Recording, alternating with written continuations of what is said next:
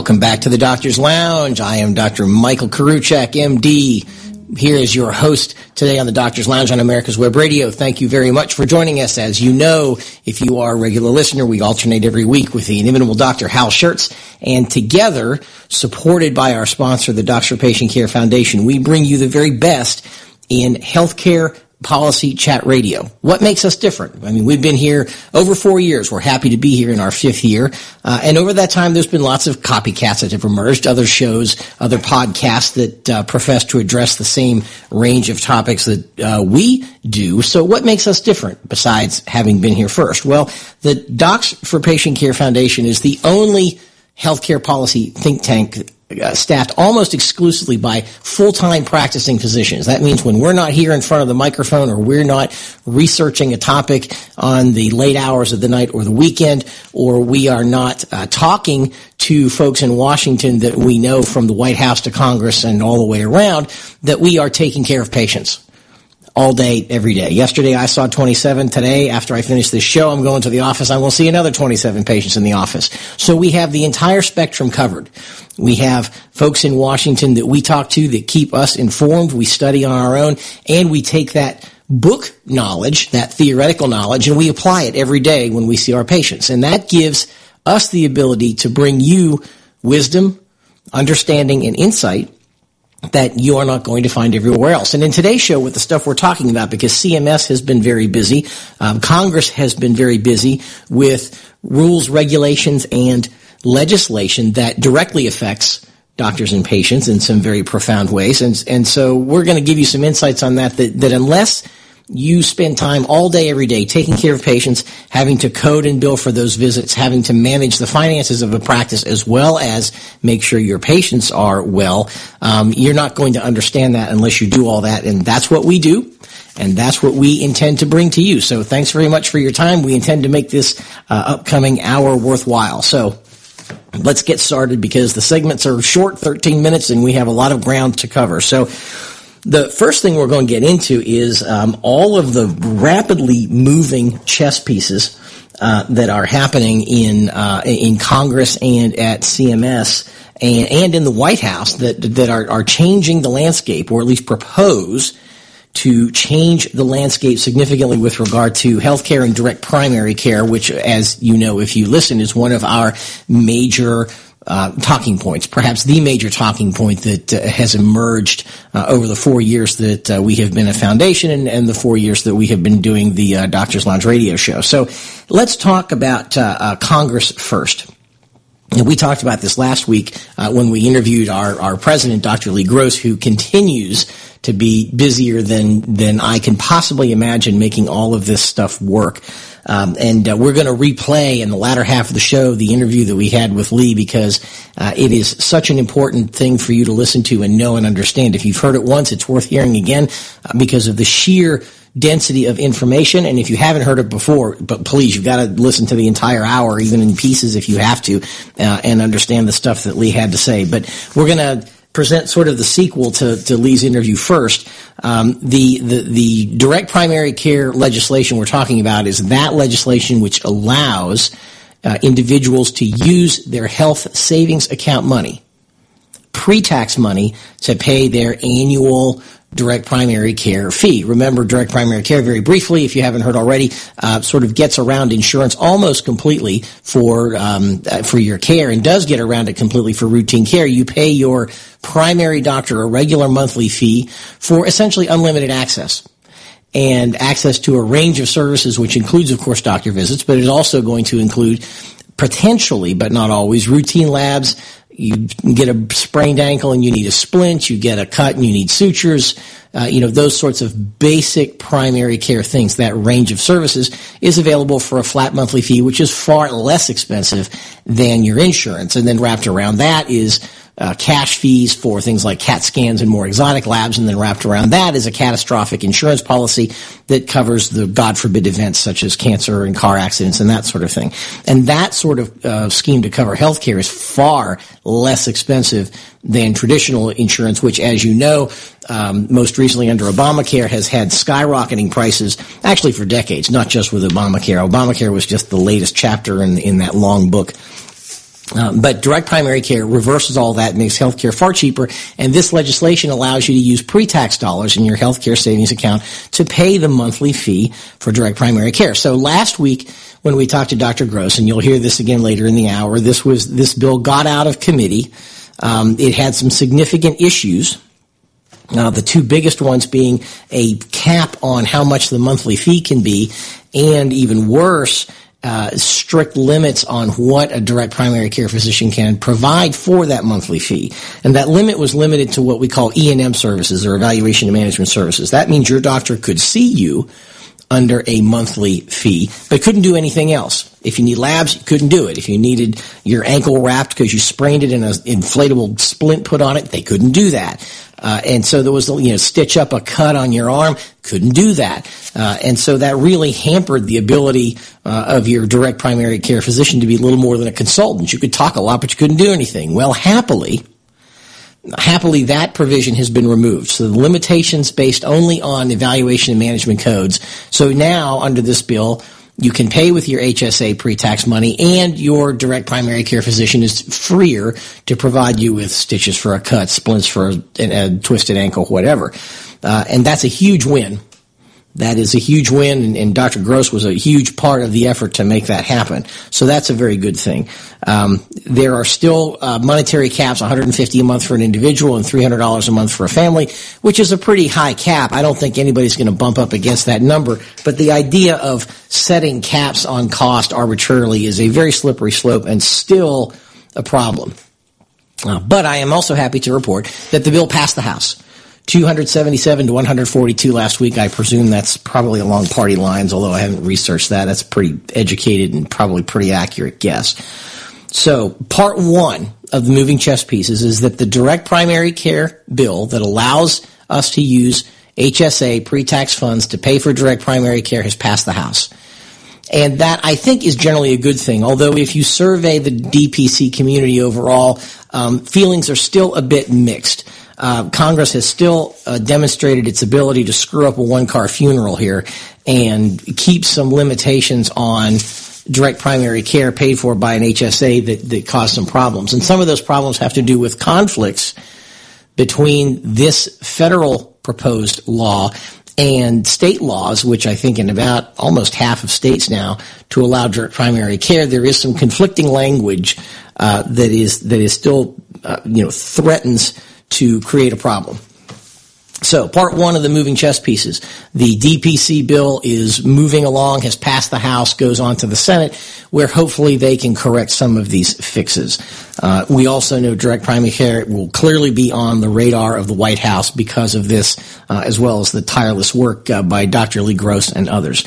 So that's part one. Part two is something that you may have heard on the news. That doesn't make a lot of it doesn't. You don't notice it very much unless you understand the context, and it has to do with this archaic sounding thing called a short-term limited duration insurance policy. And this is something that Obamacare sort of allowed but had a lot of restrictions on, and the Trump administration has issued a lot of executive orders to expand this. And this will really help consumers. It will especially be helpful with direct primary care, because remember, as I said a few minutes ago, to have full health coverage under direct primary care, you need, number one, your DPC doctor and a monthly fee.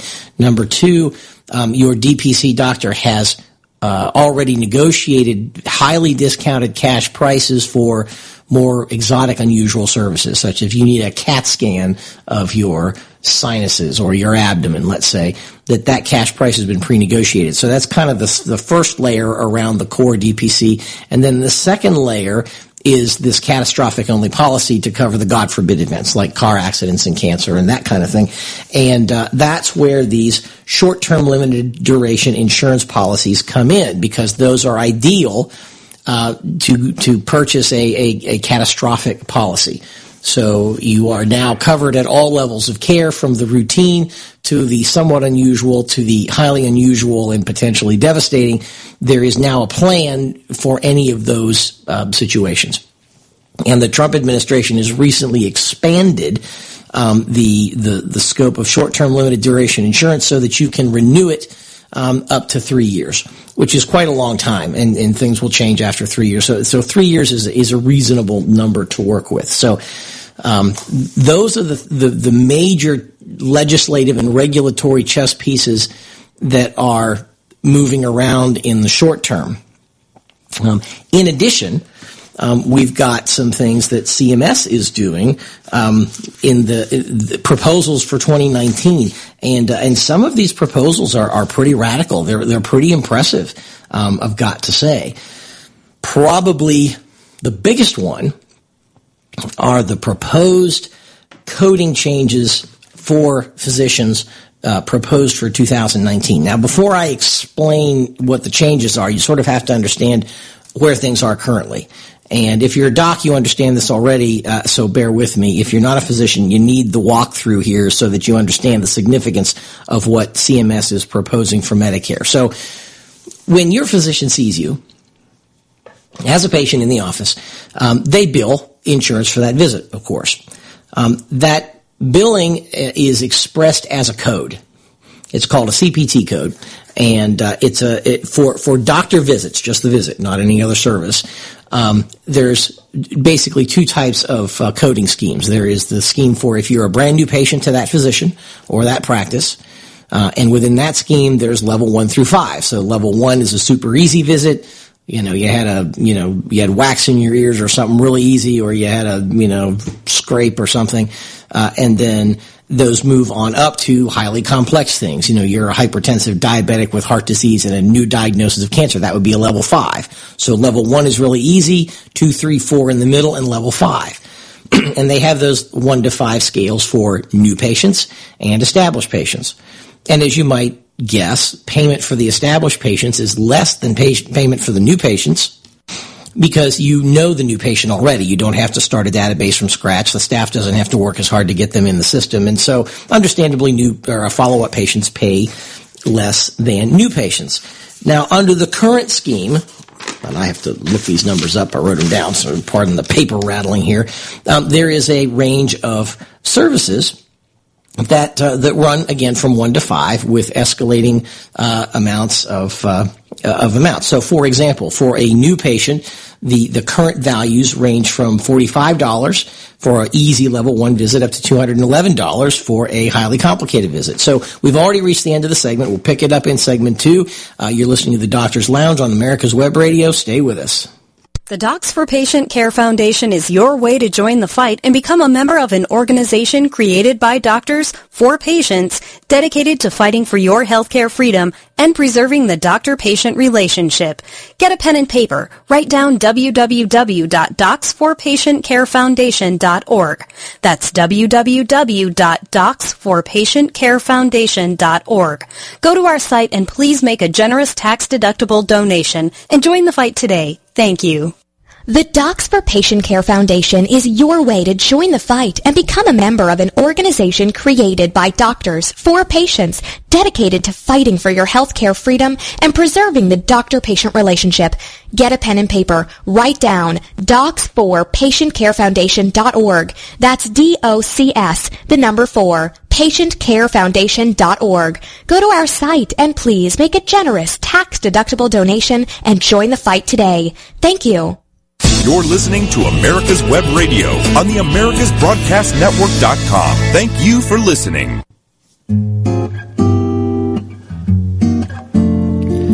Welcome back to the Doctor's Lounge. Koriwchak, your host this week. Thanks very much for being with us on the Doctor's Lounge on America's Web Radio. So picking right back up where we left off, we were talking about, we had already talked about the major things going on in Congress with the direct primary care bill and the ability to use pre-tax health savings accounts money to pay your monthly fee for direct primary care. That's huge, but as we talked about, the bill's got some problems still. It's passed the House. Hopefully the Senate can fix it, and if the Senate can't fix it, hopefully Trump signs it if it's okay, and then we get some executive orders or some clarifications either from the White House or CMS to bring us something we've wanted for a long time, which is the ability to use pre-tax money to pay your health care expenses through direct primary care. So that's a big deal. Coupled with that, we talked about executive orders from the White House expanding the use of short-term limited duration insurance plans that provide an excellent route to get catastrophic only coverage outside of the minimum essential benefits provision of the Affordable Care Act. And we may not have emphasized that enough in the last segment, so let me go over that again.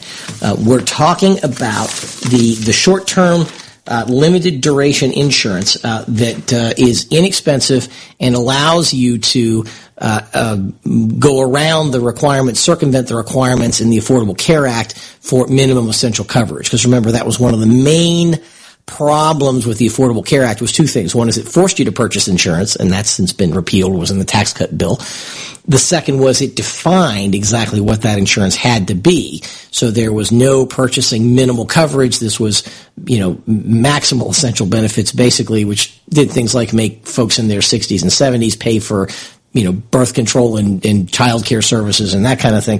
So now you can trim all that out and do a short-term limited duration insurance that allows you to get around the minimum essential benefits. So that's huge. And in the direct primary care paradigm, allows you to purchase a wraparound catastrophic policy for a lot less money than a Obamacare compliant policy would be. So those two things are huge. We talked about them in the last segment. We're moving on to what the CMS is doing for Medicare and the proposals for changes in Medicare payments for 2019.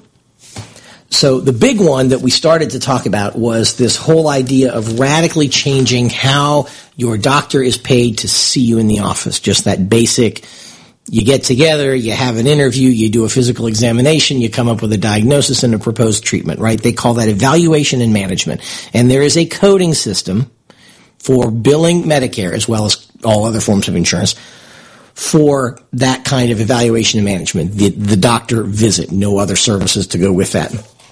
And so there's basically two types of codes. There's the new patient codes and the established patient codes. And under each of those schemes, there's a 1 to 5 spectrum, from a level 1 visit being a super easy, super quick couple of minute visit that pays very little, up through 2, 3, 4, and a level 5 visit that's extremely complex and may take 30 to 45 minutes to get through everything, perhaps even longer if you bill for time only. And under the existing scheme, we were just getting into, before we got to the break, how those break down. So a new patient with a super simple level 1 problem, you only get paid $45. Currently, up through a super complicated patient that you bill at a level 5, that you get $211. Established patients, it's a slightly lower range, runs from $22 for level 1 up to $148 for level 5, because you don't get paid as much for a patient that you already know, and that makes sense, actually, believe it or not.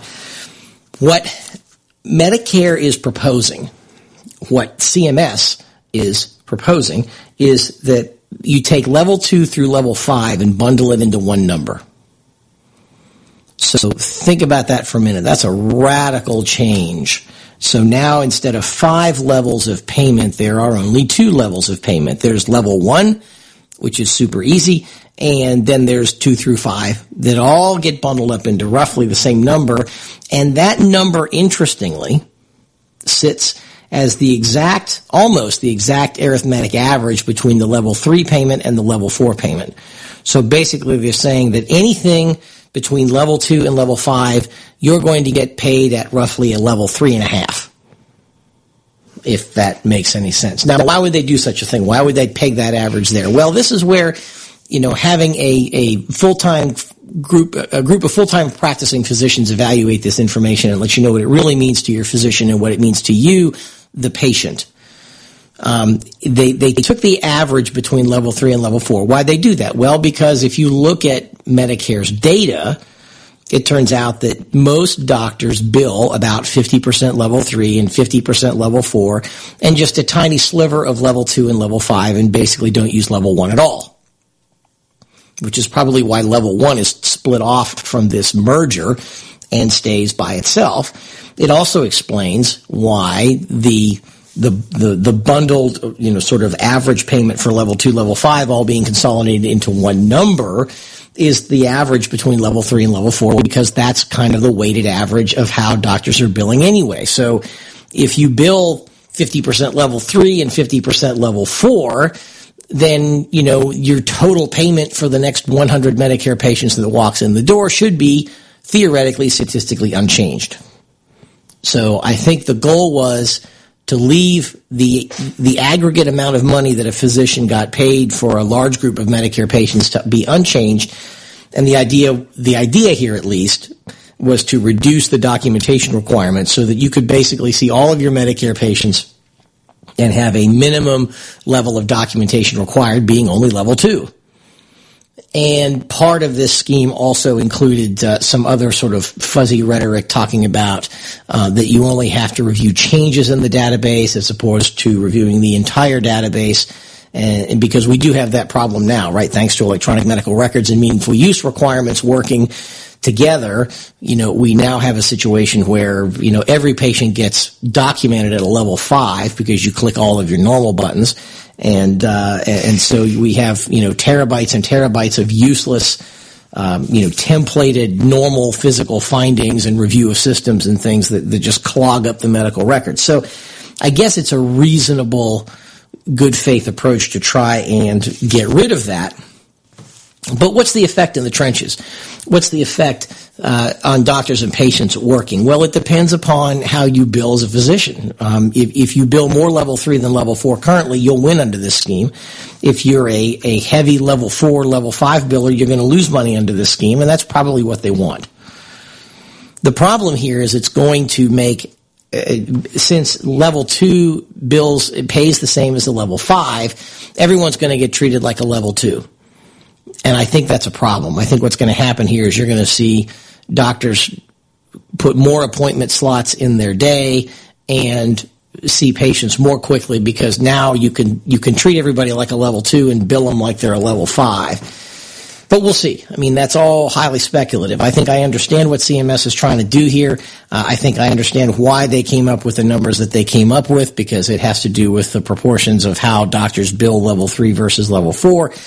And, once again, it points out how exceedingly complicated the E&M billing scheme is and makes direct primary care look that much better, right? Why is it that we have to have a third party overseeing the doctor-patient relationship and having to force itself into the relationship after the fact, after the care is delivered? We now have yet another overly complicated effort by CMS to measure value and measure payment when it makes a whole lot more sense to let the patient do those things.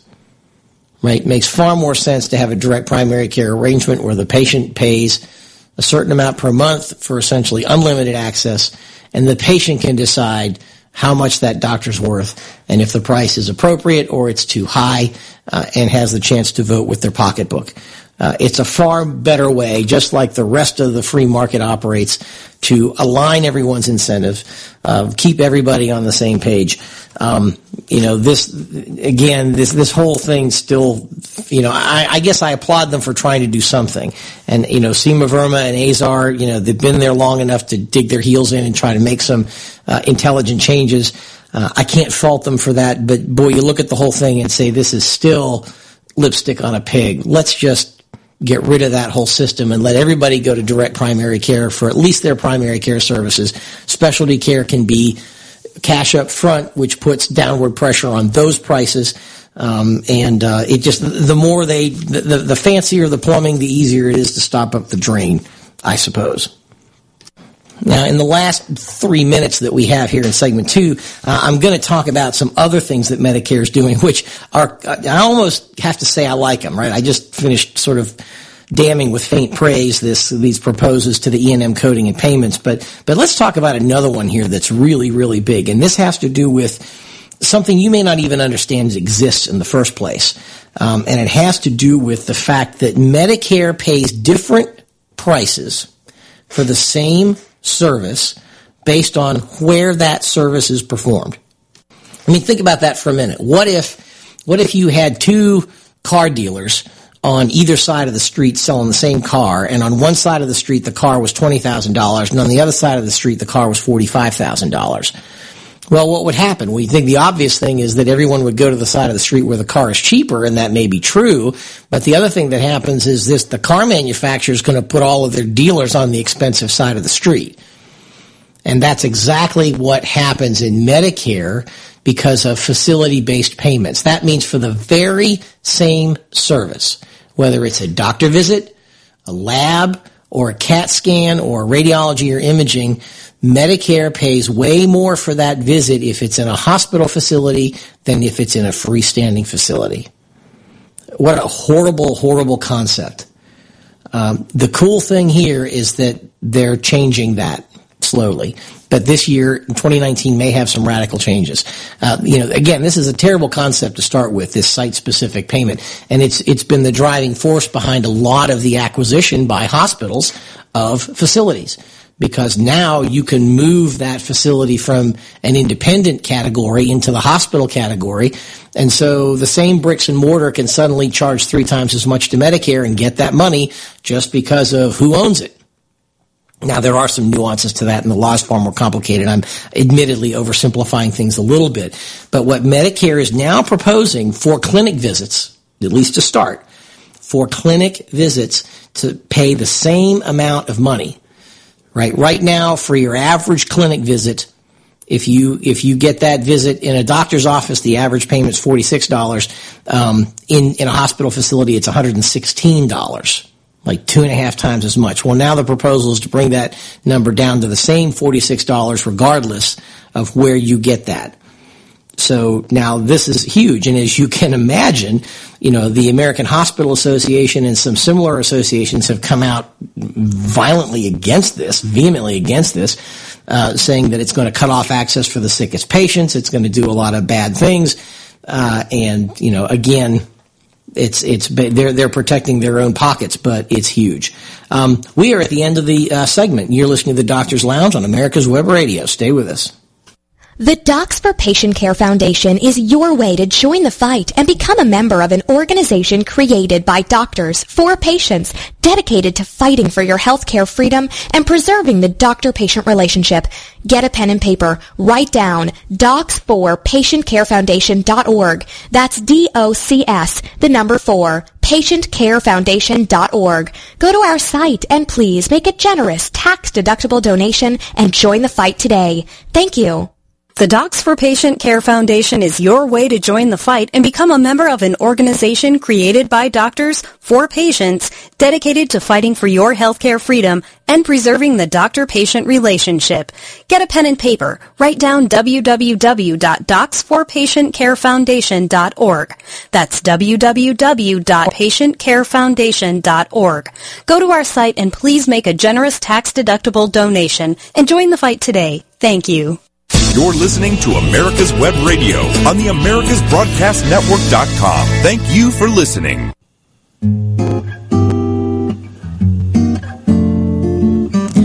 Welcome back to the Doctor's Lounge on America's Web Radio. Koriwchak, your host this week. Thanks for being with us. We are talking with our fearless, peerless leader, Dr. Lee Gross. We're doing a little bit of odd editing here to make it fit the segments, but I am going to bring the interview with Lee back on right now and pick it up where we left off. A convoluted HSA fix, which barely fixed one problem, but then it subsequently created about 10 to 12 other additional problems that were actually almost worse than the original problem that it solved. And we can get into some of the details. So, sort of in a frantic fury to find out more information, we called the Ways and Means Committee and tried to talk with them about this bill to find out. Basically, it was pre-negotiated. The votes were already counted, and this was going to pass, and it's expected to leave the House as is. And so we went from a simple, clean bill to a bill that was convoluted and, quite frankly, dangerous in the bat of an eye. So last Wednesday, it did, in fact, pass the House. And so... you mean out of the committee, or it passed the House? Yes, it passed out of the House Ways and Means Committee. Okay. And as part of a broad HSA overhaul, it's likely going to be brought to the floor of the House maybe in the next week, before the August recess. So, this puts supporters of direct primary care in a very difficult position and gives us a very difficult sort of communications, public relations messaging challenge, because now we find ourselves being forced to oppose a bill which superficially, on the surface, to those who don't delve deep, should be something we support. So how do we explain to the whole world why we oppose a bill which appears to do what we've always wanted? Right. So some of it is buried deep within the technical structure of the bill. And so if you just read the bill superficially, you might think, actually, this doesn't sound so bad. And, of course, if you've ever read any legislative language, you can see lots of codes and numbers and regulations that the bill references. And most people usually just skim over those. But to understand what the bill really does, you actually have to track all those reference codes to find out what exactly they mean by these things. And so a couple things, first of all, stand out is that they offered a very narrow definition of what direct primary care could be. And using those, they basically tied DPC to CPT coding. And if you're not familiar with CPT coding, it's the AMA license codes that they use to do all the billing for commercial insurance. It's one of the main reasons why DPC practices broke away and stopped doing billing, is because the coding was so complex. So it tied the DPC practices to medical codes, and it restricted it specifically to your contracts only including office-based services, and excluded anything that wasn't in there. So, for example, I could see you for your sore throat. That could be included in my DPC membership, but if I did a strep throat test, that couldn't be. That had to be excluded because that was not just an office visit. That became a procedure or a test. It would exclude the ability of including women's wellness exams, including Pap tests. It would exclude doing urinalysis, blood glucose, spirometry, splinting, sutures, all the stuff that most practices bundle into their membership agreements. By this legislation would have to exclude out of their practices and line item them and bill individually separately, which means that these practices that have left the coding world now have to implement a system whereby track these codes either real time or retroactively to avoid future audits, or not be eligible to use the HSAs within their practice. Taking that even a step further in the problems in the bill is it used the wrong IRS code to fix the bill, or to fix the HSA problem. So instead of designating DPC as a qualifying medical expense to use HSA, it used the wrong code and it designated DPC as a qualifying health plan, which you can still use your HSA under this bill, but it now sets up a conflict with the 25 states that have passed laws that said that DPC is not a health plan. So the IRS says it's a health plan, the states say it's not a health plan. So you now have established new conflict between federal and state law. And historically, DPC practices have been able to have their patients reimbursed for their memberships from flexible spending accounts or health reimbursement accounts through employers. But now that you've designated this a health plan, it would disqualify them from using HSAs and FSAs, flexible spending accounts and health reimbursement accounts to pay for this. So it fixes the HSA problems, creates two more problems, creates conflicts with states and federal law. It then goes on to do carve-outs for things that can't be done in the practice really at all. And they do a carve-out for prescription drugs. Now, if you know, most of the independent DPC practices, which account for about 95% of the direct primary care in the country right now, and the independent practices, they do wholesale pharmacies in-house. So, by this vague carve-out of prescription medications, it muddies the water on whether or not people can actually use their DPC practice to purchase medications, whether their HSA would be eligible for that, or whether they would be forced to get their prescriptions outside in the commercial pharmacy.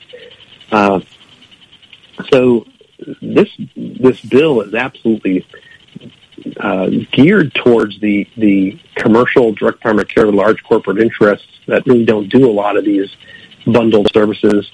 that 95% of the DPC practices out in the regular world do. So it is, on the surface sounds good, but when you dive down into it, is really a critically flawed bill. So the other problem, I guess, it sets up is what it forces every DPC practice to do, which is either to keep doing what they're doing and not allow and not accept HSA money, or to accept and comply. So I guess it also introduces a bit of fragmentation potentially, does it not? Well, and it also creates an unlevel playing field between the independent DPC practices and the corporate practices, because the corporate practices have the ability to comply where the independent practices don't, which is precisely the sort of problem that drove consolidation in the regular world, where the small practices couldn't keep up with the rules, and so they had to be bought up. And so it puts the small practices at a competitive disadvantage. It taxes and penalizes the patients that see those smaller practices, because they don't get the tax breaks that they're going to get had they gone to see a corporate practice that can comply with these new regulations. Well, a corporate practice can't do any of these things either, right? I mean, does a large corporate thing, can they somehow get around these requirements of not going beyond E&M somehow, or? Well, they can put the software in place to track all of the CPT codes and line item out every single charge that a DPC practice would have. Oh, okay. You're talking about infrastructure and compliance the same way we do with everything else. Not that they can. Mike, I left out the best part. They actually put a wage cap on direct primary care. So yes, they capped how much you're allowed to charge for membership, and how much of that would be eligible to use an HSA. So for the first time in recent history, you now have a federally legislated cap on what the physician can charge for their services, which is an entirely slippery slope and almost sets up another SGR type situation where every year doctors are going to have to go back and beg from the federal government to not have their wages cut when they decide they're going to cut the caps year after year again. So there's just little to like in this bill, and so the HSA fix is quite frankly not worth what it's bundled with, and so it's really this is certainly a bill that does not appear that the House is willing to budge much off the language on this. It's pretty much in stone. I don't see many opportunities to really fix this when it goes to the Senate.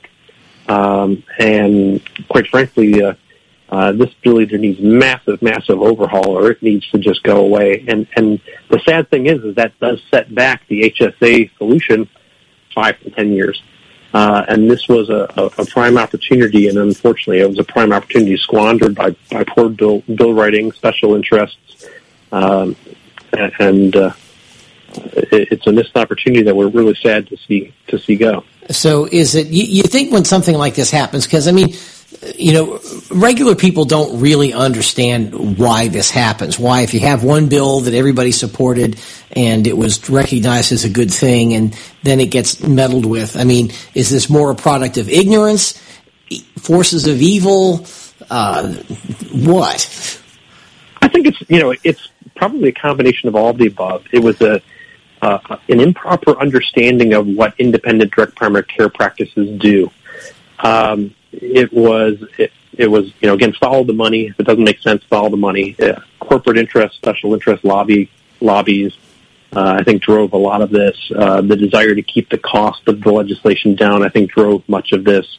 The attempt to make this a bipartisan approach, when the Democrats on this committee hate HSAs to begin with. Lee, yeah, so I think that the Joint Committee on Taxation, which is basically the scoring body of the Ways and Means Committee, really put a very high price tag on this piece of legislation. As it is, they established a price tag of $1.8 billion, even with the scaled down version over 10 years, which is a figure that is just overly inflated, but there really is no negotiating on that. I think the desire to keep the cost down, I think, drove a lot of these tortured explanations and definitions of direct primary care which sort of, put some of the very tight and narrow definitions on DPC. Again, mainly to keep the cost down. You see the outside special interests, the corporate direct primary care lobby, I think, heavily influenced the development of this legislation. And again, I think when all else fails, if this doesn't make sense, who does well off of a legislation like this when most of the DPC out there does not? Again, it's a few small special interest groups. So to understand that, you probably need to understand what is the difference between the types of DPC. 95% of the direct primary care practices out there are small 1 to 3 physician practices that contract directly with their patients. About 5% of the direct primary care are large companies that contract through brokers with contracting. Okay, that's about as much time we have here at the end of the segment. You're listening to the Doctor's Lounge on America's Web Radio. Stay with us. This is Lawyer Liz. Join me each week as we do Internet of Things and all the technology in between. It's Buzz Off with Lawyer Liz, Wednesdays at 2. You're listening to America's Web Radio on the AmericasBroadcastNetwork.com. Thank you for listening. The Docs for Patient Care Foundation is your way to join the fight and become a member of an organization created by doctors for patients dedicated to fighting for your healthcare freedom and preserving the doctor-patient relationship. Get a pen and paper. Write down www.docsforpatientcarefoundation.org. That's www.docsforpatientcarefoundation.org. Go to our site and please make a generous tax-deductible donation and join the fight today. Thank you. The Docs for Patient Care Foundation is your way to join the fight and become a member of an organization created by doctors for patients dedicated to fighting for your healthcare freedom and preserving the doctor-patient relationship. Get a pen and paper. Write down docs4patientcarefoundation.org. That's DOCS, the number 4, carefoundation.org. Go to our site and please make a generous tax-deductible donation and join the fight today. Thank you. You're listening to America's Web Radio on the AmericasBroadcastNetwork.com. Thank you for listening.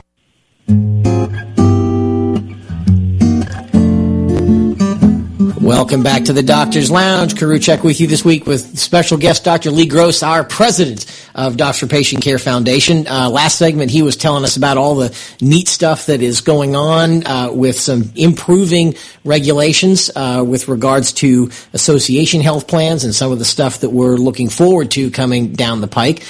This segment, Lee's going to talk about some of the other things he's doing in Washington and some of the other issues that he feels is important if you are following the direct primary care movement. And I'm going to remind you to remind me, Lee, we got to talk about the November meeting for direct primary care nuts and bolts. So have at it. Absolutely. So I probably should just open with that since you said, we've now had, this is our 3rd annual direct primary care nuts and bolts conference that we're holding November 1st to 3rd in Orlando. And we had our first conference in 2016 in Dallas, where we had about 275 physicians from 41 states attend. In 2017, we had our conference in Orlando, where we had nearly 300 physicians from 39 states.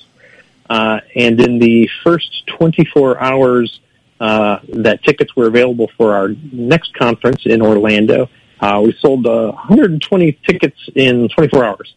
Wow, so I didn't know that. We're well on our way to another full house in Orlando. So make sure you go to the Docs for Patient Care Foundation website and look for the links to register for that meeting before seats are sold out. So, one of the things that I brought up in the last segment is, the issue around legislation and direct primary care. And, you had mentioned work in Florida. And so the work with direct primary care at the states and the legislative issue at the states really is around, is direct primary care health insurance? And if a doctor and a patient contract directly with one another for medical care, does the doctor become an insurance company? And all those legislative efforts that we had at the states basically said, a doctor is not an insurance company just because they contract with a patient. That legislation or legislation like it has now been passed in 25 states, and I believe there are 5 states pending as we sit here today. The issue at the national level is different. And so what happened in 2014 was, if you remember an IRS chairman by the name of Koskinen, this is a gentleman that was sort of known for targeting conservative groups and was going to be impeached by the House panel. This is a gentleman that was going to support Obamacare and Obamacare exchanges by any way possible. And what he did in his tenure was create landmines all around the free market healthcare landscape that really drove people away from free market choices and into the Obamacare marketplace. And it just so happens that one of those landmines was laid directly at the foot of direct primary care. And so in 2014, the commissioner issued a letter that specifically stated that he believed, in his opinion, direct primary care was a health plan. And so what that specifically does is it blocks patients that have health savings accounts from enrolling in a direct primary care practice. Because if you have an HSA, you already have a health plan, and direct primary care would technically, under this opinion, be a second health plan, and you can't have 2 health plans. So by his opinion piece, what he basically has said is not only can you not use an HSA to pay for DPC, you can't even sign up for DPC and still contribute to an HSA. I did not know that. Now, that creates a challenge, especially when a DPC practice is, trying to just contract with an individual patient and maybe, work for a large employer that has an HSA. That employer, their HR department is guiding the patient to say, hey, if you sign up with that practice, you've disqualified your HSA. So, it's interesting because if you look at the legislation that creates HSAs, it's very clear that an HSA payment can be used to pay for physician services. And in a direct primary care practice, the membership is the payment for physician services because the practices don't charge anything else. It's just the membership fee. They don't charge fee for service. So it's very clear, since you can use an HSA to pay for physician services, that you should be able to use an HSA to pay for DPC. The problem really lies in Koskinen's letter that specifically lays out that DPC is a health plan. And then again, it doesn't matter how you use your HSA dollars, just the mere fact that you signed up for it creates a challenge. So would it be theoretically possible then, since Koskinen is no longer commissioner, that the current commissioner could, can you supersede one letter with another letter, or is it kind of like once the opinion's rendered, it can't be changed? And that's the exact reason why we've had so many meetings in Washington. And that's why, so we've met with the White House now on 2 separate occasions. We've had meetings with Treasury Department. We've had meetings with senior officials with Health and Human Services. And I can tell you that everybody across the board unanimously supports direct primary care and wants to see this issue resolved. The question becomes, does it take legislation to overturn a letter? Because legislation didn't create the problem, the letter created the problem. And so to your question is, can you just reverse this? I believe you can. So that in a quarter might get you a phone call nowadays. Do they believe you can, or do they waffle on that point and say, gee, we'd love to do this, but we're afraid to, or we won't, or we can't, or what's their opinion? Obviously, we know what our opinion is. Yeah, depending on who you ask, I believe they believe they can, but I also believe that they prefer not to. Okay. They would prefer Congress to do it. They would, since there is a bipartisan initiative, I think they would like to have Congress have a win on this one and let them pass this legislation. But I don't think they're afraid to do it themselves if they need to. So that was kind of our challenges, and one of the conversations I had with one of the people from the White House is, this White House is trying to go back and fix a lot of issues where regulation was done by a letter. And you'll have sort of a rogue representative of an agency, and they'll send a letter to somebody telling them you can't do this or you can't do that, and sort of establishing policy based upon just their opinion or a letter. And so we've offered this up as an example to them as regulation by letter. And I believe they believe that this is a regulation by letter, and it can be overturned just through an administrative action. Again, I think that they really just want to see this taken up in a thoughtful manner by Congress and say, let's just go ahead and fix it. So the main issue is you need it determined and declared that direct primary care is not a health plan. And you also need a designation by Congress to declare that health savings accounts can be used to pay for direct primary care. So it's a qualifying medical expense in a direct primary care or in a health savings account. Is it reasonable to try to add Medicare and Medicaid in the same breath, or is that a much bigger apple to bite?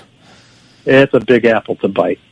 And so there are some initiatives that are going on with CMS, and in fact, we met with Deputy Secretary Eric Hargan of HHS.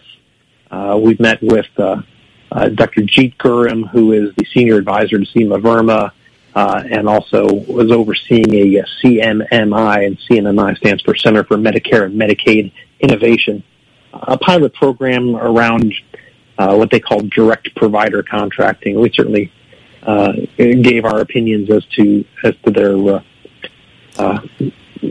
their proposal, but safe to say that we didn't care for direct provider contracting taking over DPC and then putting out an initiative that didn't resemble either direct primary care or DPC or anything like it for that matter. Yeah, I was trying to rack my memory. If memory serves, I remember that it was their ideas were a bit misguided, if I remember correctly.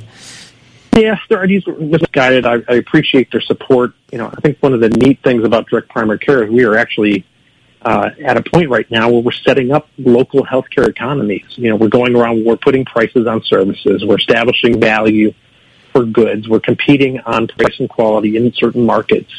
And so the market is actually just starting to work.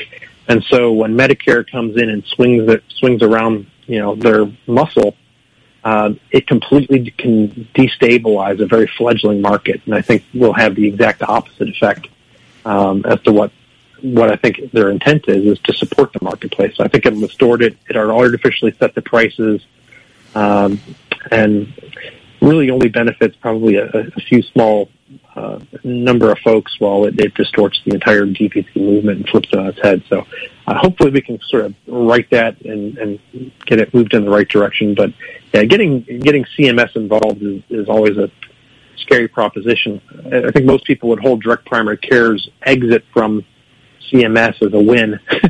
So and if memory serves, there have been some failures. I think there was one out on the West Coast where they got a little too wrapped up with the federal programs, if I remember correctly. Yes, exactly. So there was a program out there called Q-Liance that entered into a shared savings arrangement with a Medicaid managed care program and saved the program so much money that it invoked a clawback provision in the state law that took the money back from the practice because they didn't spend it in health care, so it must go back and belong to the state.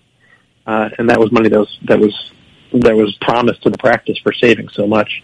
That was sort of the beginning of the dominoes that began to fall to put Q-Liance out of business. So anytime you sort of get into those arrangements, it's always a little bit scary as to what can happen. But yes, there are definitely some exciting things happening. There are some opportunities there. But again, we have been meeting with people at the highest of the highest levels in the federal government to educate them on what needs to happen in order to support this growing marketplace, to support the direct primary care movement, to support physician and patient autonomy. And so, again, I'm encouraged by the reception that we've had at every level. I've not heard a single person push back against anything that we've really had to say in any of our meetings. So I'm wondering once again about the timetable. So you've gone up there a couple of times. You've put the bugs in everybody's ear. Any clue? Again, I'm asking an impossible question as to when they might, return the volley and say, well, here's our response? Anything? Yeah, I think within the next few months, it might be reasonable to expect that either legislation is either going to move or some action is going to have to happen. And, I think people will continue to put pressure on them. We mentioned this association health plan, and I think, one of our issues is that just because you give people access to health care or health coverage, you still have not given them affordable care, and you've done nothing to actually bring down the cost of health care. Direct primary care fixes that problem for them. And I think the bundling of direct primary care into that entire program, that entire package with association health plans, short-term medical plans, makes it just work. Yeah. And so I know the administration sees that, and I think if we can pull that off, it should happen in the next 3 to 8 months, 12 months. Be sweet. All right, we're at the end of the segment. Lee, you've been listening to the Doctor's Lounge on America's Web Radio. The Docs for Patient Care Foundation is your way to join the fight and become a member of an organization created by doctors for patients dedicated to fighting for your healthcare freedom and preserving the doctor-patient relationship. Get a pen and paper. Write down www.docsforpatientcarefoundation.org. That's www.docsforpatientcarefoundation.org. Go to our site and please make a generous tax-deductible donation and join the fight today. Thank you. Affordable health insurance was the promise of Obamacare, but for many, the government mandate caused more problems than it solved. This is Dr. Elena George from Medicine on Call, and I want to tell you about a truly affordable alternative allowed under Obamacare, Liberty HealthShare. Liberty HealthShare bypasses doctor and hospital panels, giving you the freedom to choose. And with a maximum of $500 out-of-pocket per person and 100% coverage up to $1 million per year per occurrence, you can rest assured knowing you and your family are protected. Coverage starts as low as $107 per month and also includes dental, vision, pharmacy, and holistic care. Liberty HealthShare puts you back in charge of your health. Visit them online at libertyoncall.org. Again, for a true affordable alternative to Obamacare, visit libertyoncall.org or call toll-free 1-800-714-6993 today. The disease of addiction is a life-altering challenge, not just for the person suffering its effects, but also for the family and friends who support and love the one caught in its grasp. What should be the course of treatment? Who is the best person to render treatment? And what is the best place to go for the care that is needed? We know that you want answers to these and many more questions. Call 770-696-9862 and speak to a representative of the Atlanta Healing Center. They can tailor a program specifically designed to address the needs of the person suffering with an addiction or give you guidance as to where that help may be found. Information is the key, and the trained staff at AHC is here to assist. If you wish, you can also get more information on the website located at www.atlantahealingcenter.com. The Docs for Patient Care Foundation is your way to join the fight and become a member of an organization created by doctors for patients dedicated to fighting for your healthcare freedom and preserving the doctor-patient relationship.